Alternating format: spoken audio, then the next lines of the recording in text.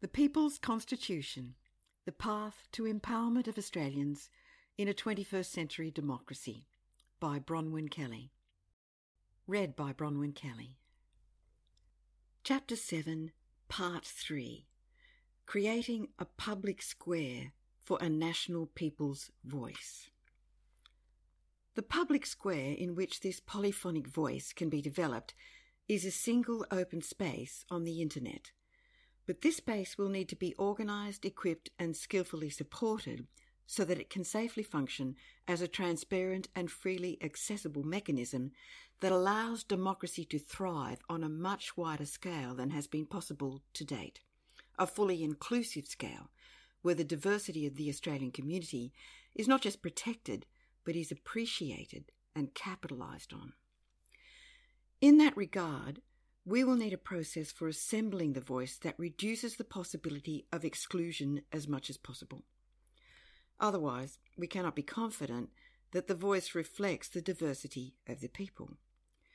We will also need to maintain the independence of the voice, by which I mean it will need to be administratively supported in a manner that ensures it is actually the people's voice and has not been captured by political parties or corporations.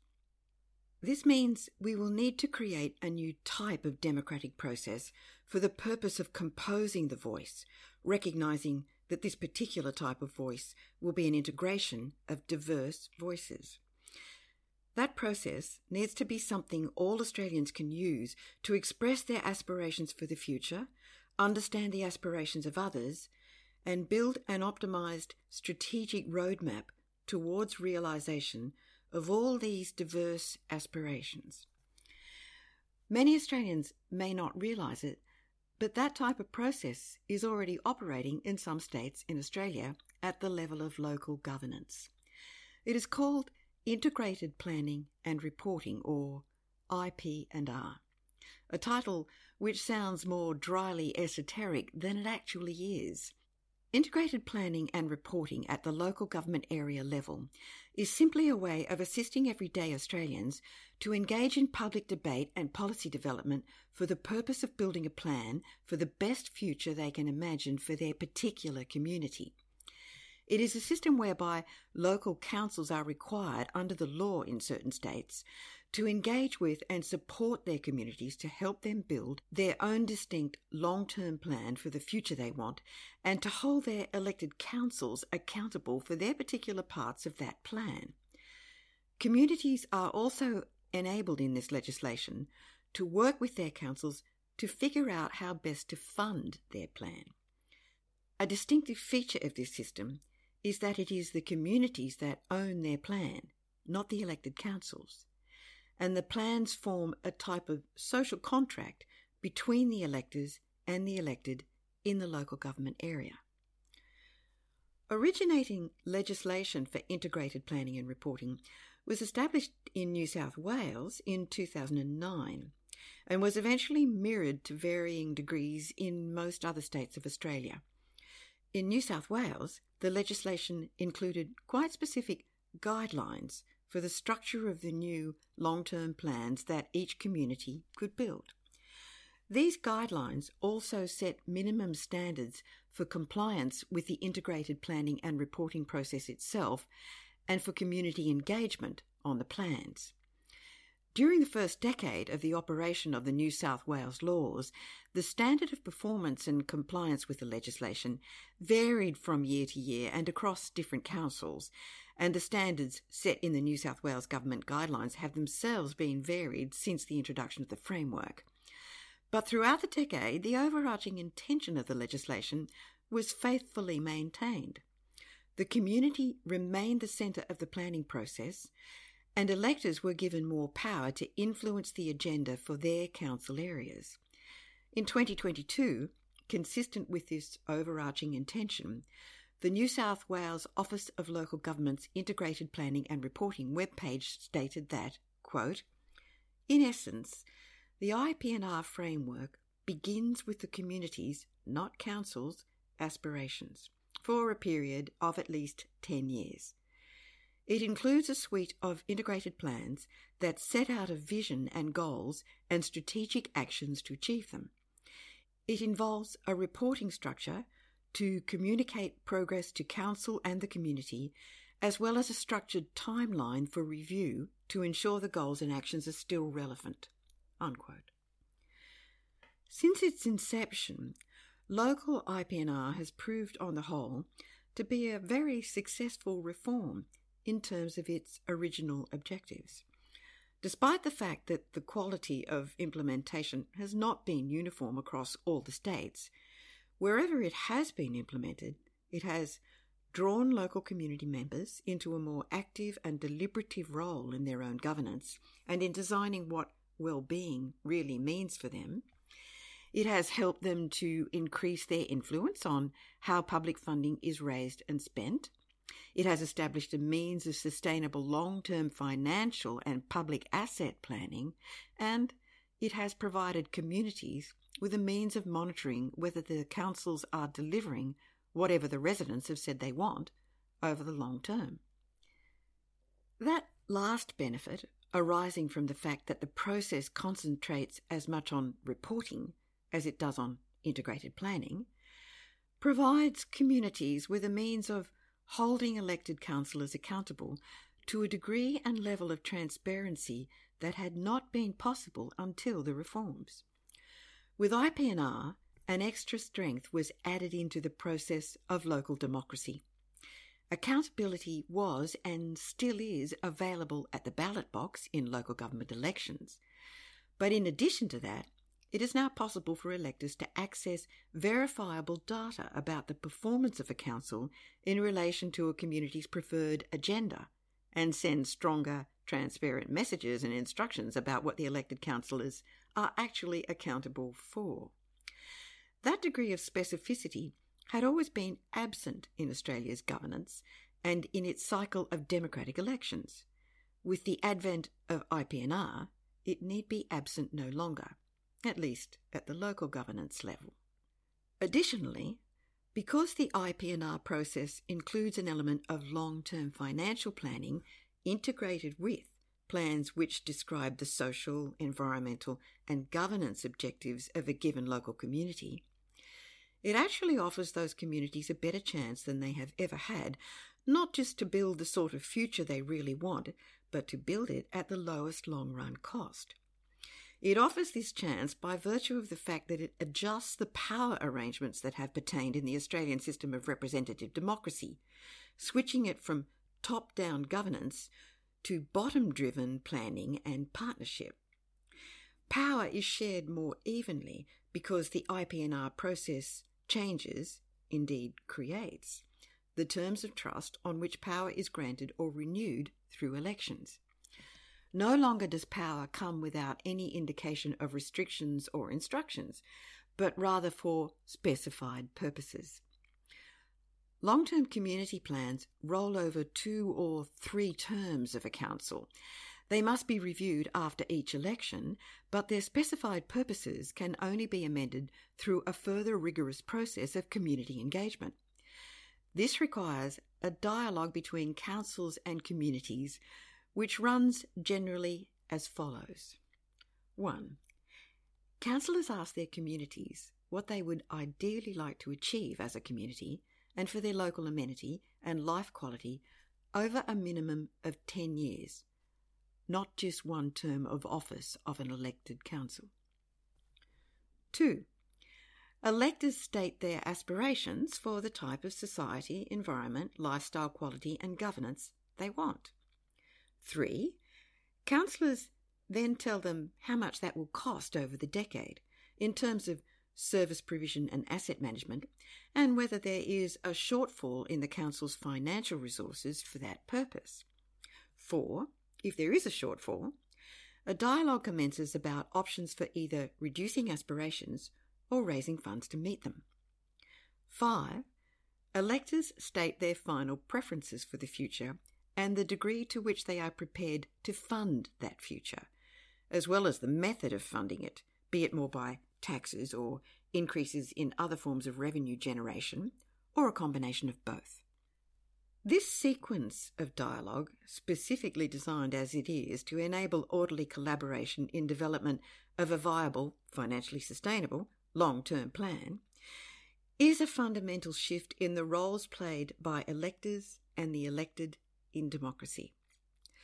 Not only does it give communities a role for the first time, it also gives them a highly influential and productive role because they are not limited at the outset in what they can and can't choose to want and do.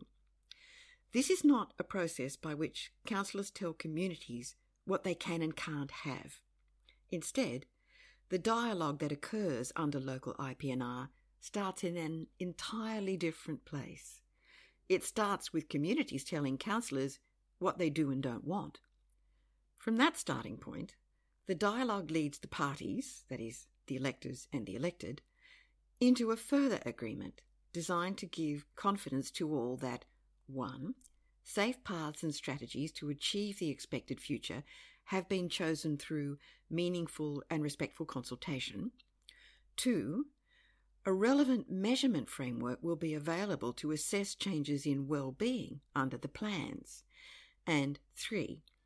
Expected long-run costs to achieve targets are not only as low and sustainable as they can be, but that the cost burden itself will be shared in an optimal, efficient and fair manner across all sectors of the community and between existing and future generations.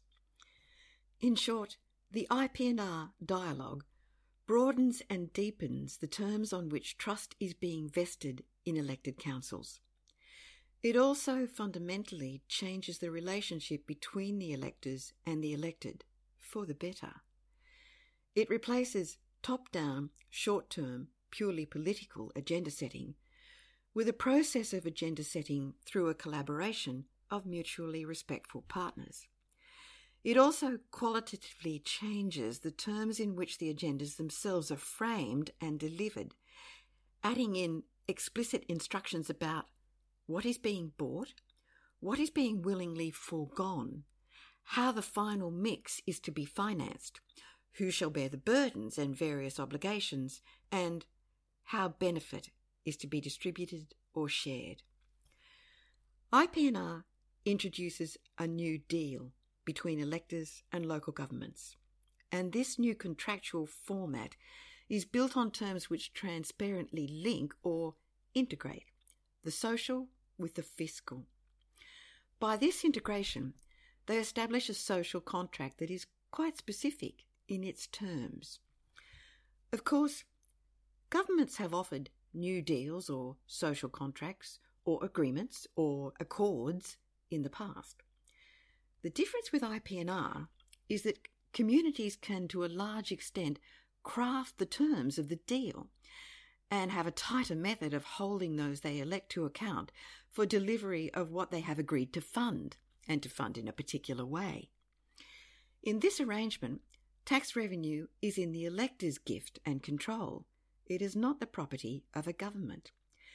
That shift in control over the purse strings is a remarkable microeconomic reform, offering previously unavailable opportunities for efficiency and effectiveness in policy development and distribution of resources, financial and non-financial. It also offers new opportunities for efficiency and effectiveness in the operation of democracy itself. Obviously, the shifts in roles, powers and control described above only pertain if, and for as long as, the parties honour the deal in good faith, which some with vested interests are unlikely to do if the public interest, as represented by the deal specified in the community-built integrated plan, does not favour them as much as they would wish. Nevertheless, the intent of IPNR is to draw electors and the elected together in such a way as to enable the community to assemble their preferred agenda and the council to assemble and finance the provision of its services in support of that agenda. In effect, IPNR offers councils and communities a way to relate to and respect each other that is more likely to result in a financially sustainable pathway to the community's preferred level of well-being over the long term, not just for a short period of time.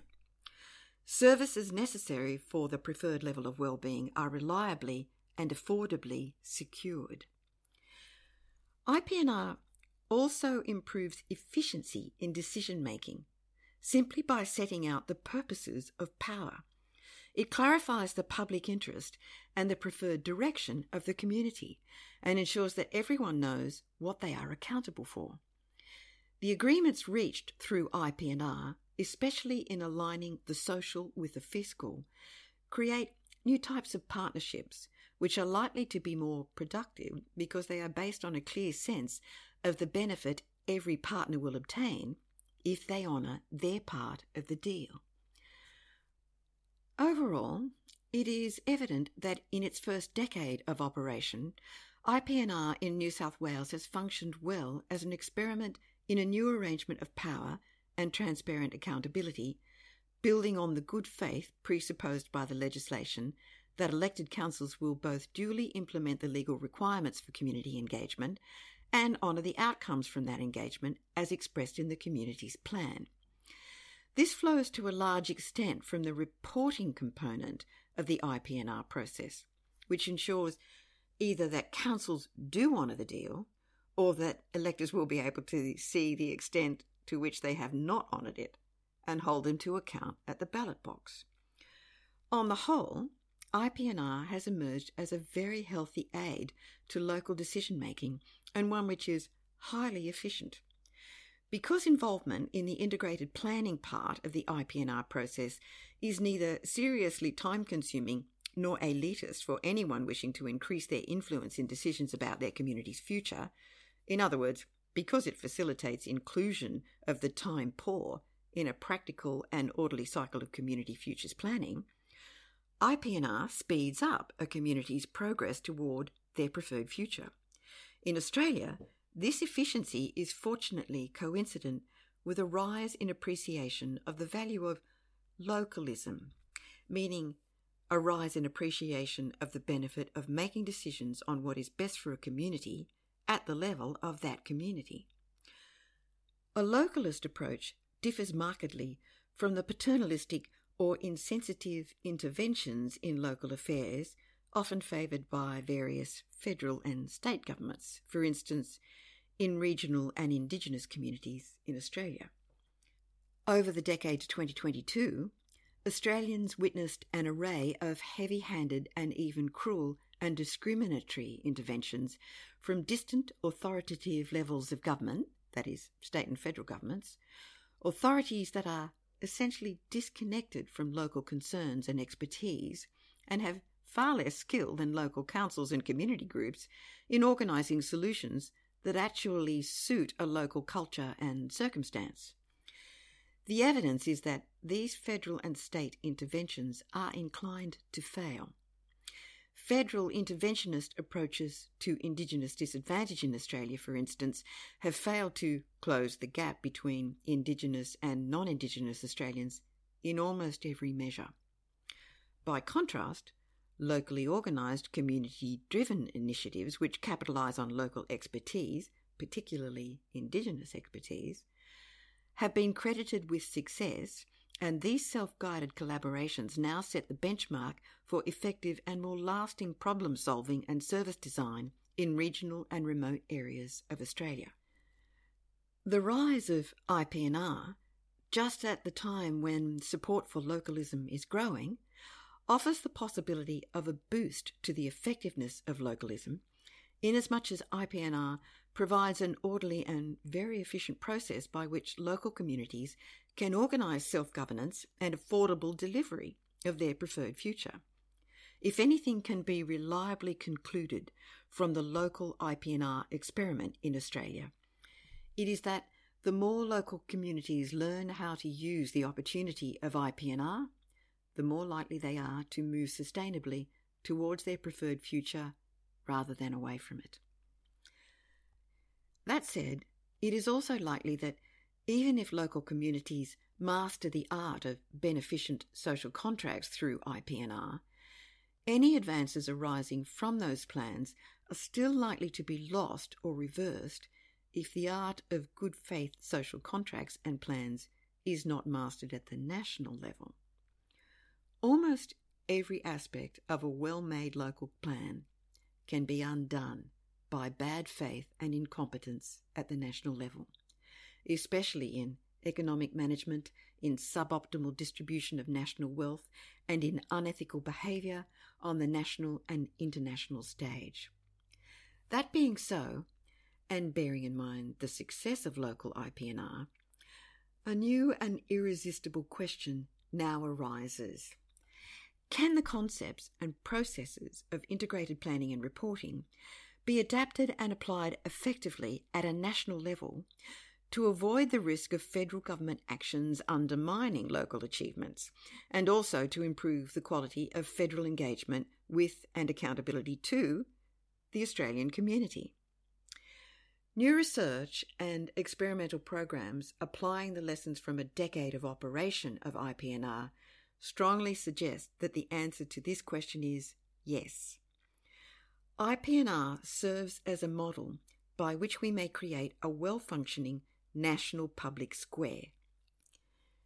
In fact, the experiment of IPNR has already been adapted by experienced IPNR practitioners to become national IPNR, and in this adapted form is being tested to assess whether a scaled-up process of IPNR can work efficiently to open up participation for all Australians in their democracy at the national level. Pilot testing of this adapted system of integrated planning and reporting for use at the national level was commenced by Australian Community Futures Planning, ACFP, in 2020.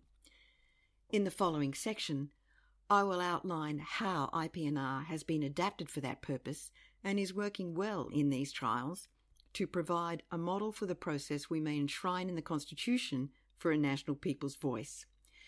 It is working well to enable orderly and efficient participation in an open public square to develop a long-term integrated plan for the nation. It is working well to position Australians so that they can do something with their democracy that has hitherto proved impossible, creating a full-scale democracy that need no longer exclude the voices of its electors.